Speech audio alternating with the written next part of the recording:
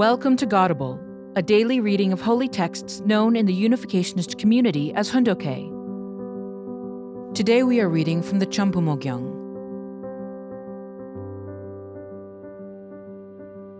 Champumogyang, Book 3.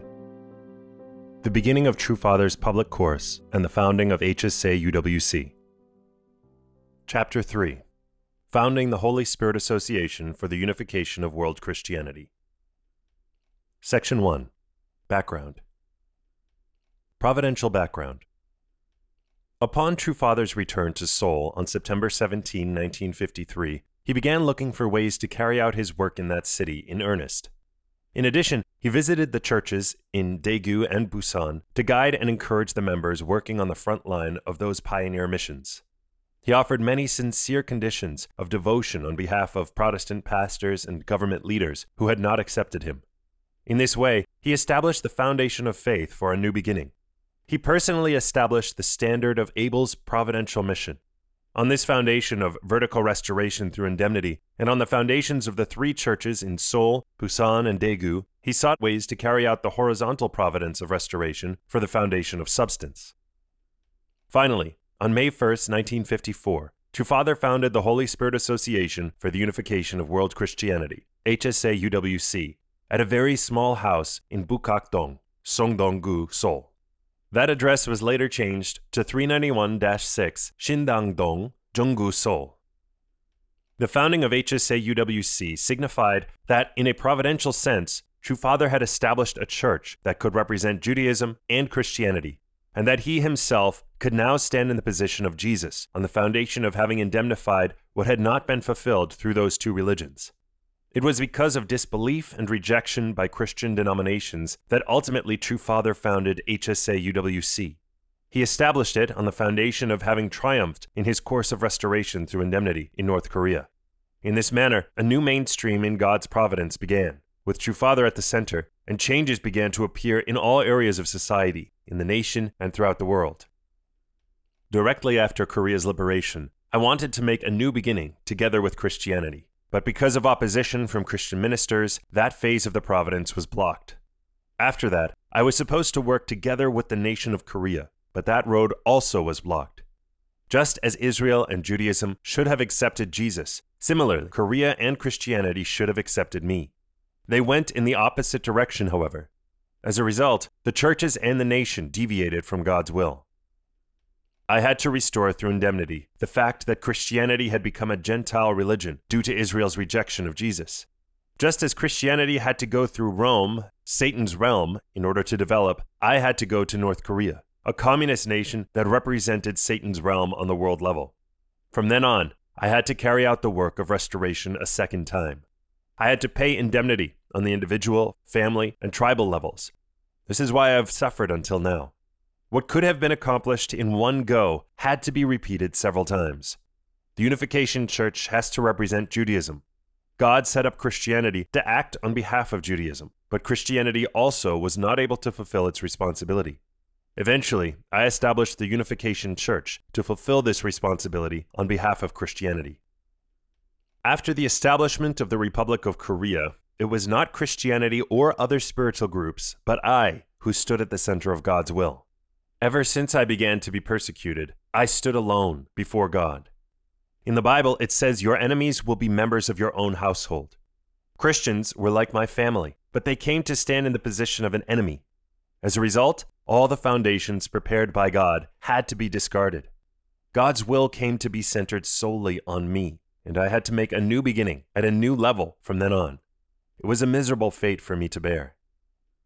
From then on, Christianity drifted further away from God's will. The democratic world also drifted away from God's will and began to go in the wrong direction. I had to go through hardships, and this is why I spent 3 years in prison beginning in 1948. After all, North Korea is also part of the land of Korea, so I had to go there and fight Satan on the front line. Since South Korea was also on Satan's side, I had to fight in South Korea as well. In both North Korea and South Korea, I could not avoid fighting against Satan's side.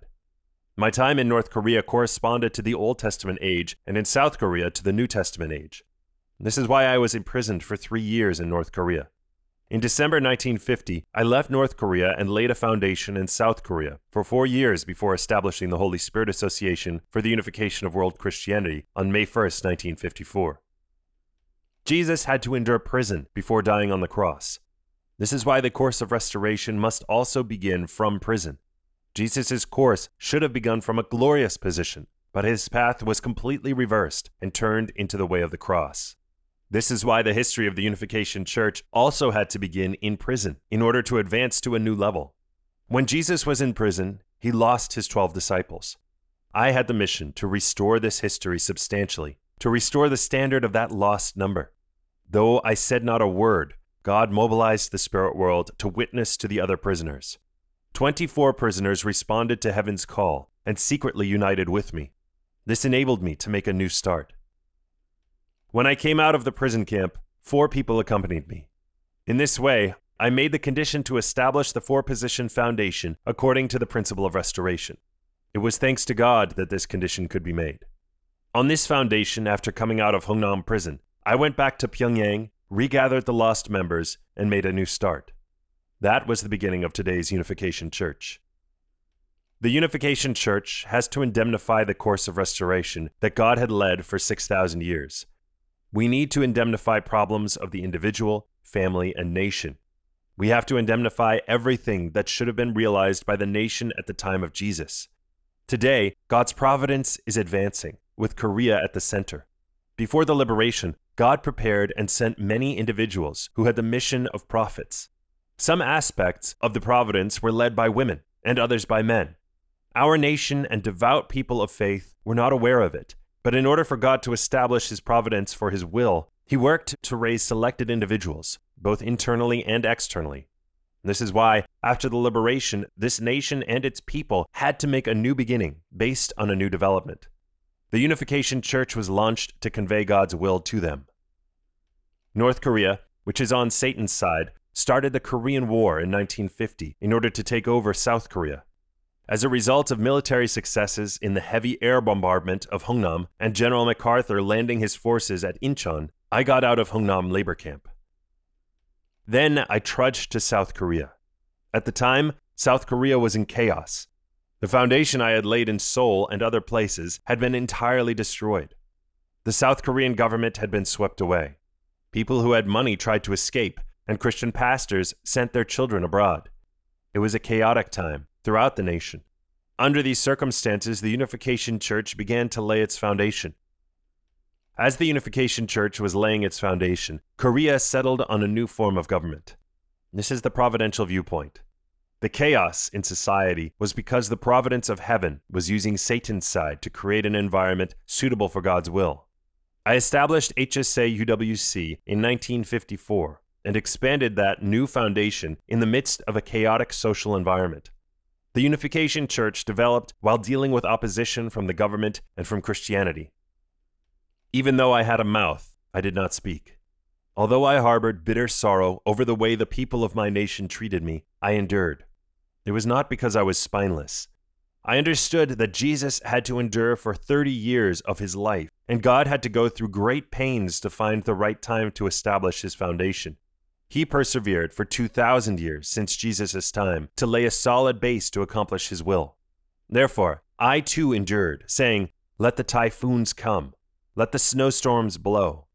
I knew these harsh conditions were only temporary and would pass away. It is the same with those in society who boast about their success. It will pass away. What was my responsibility?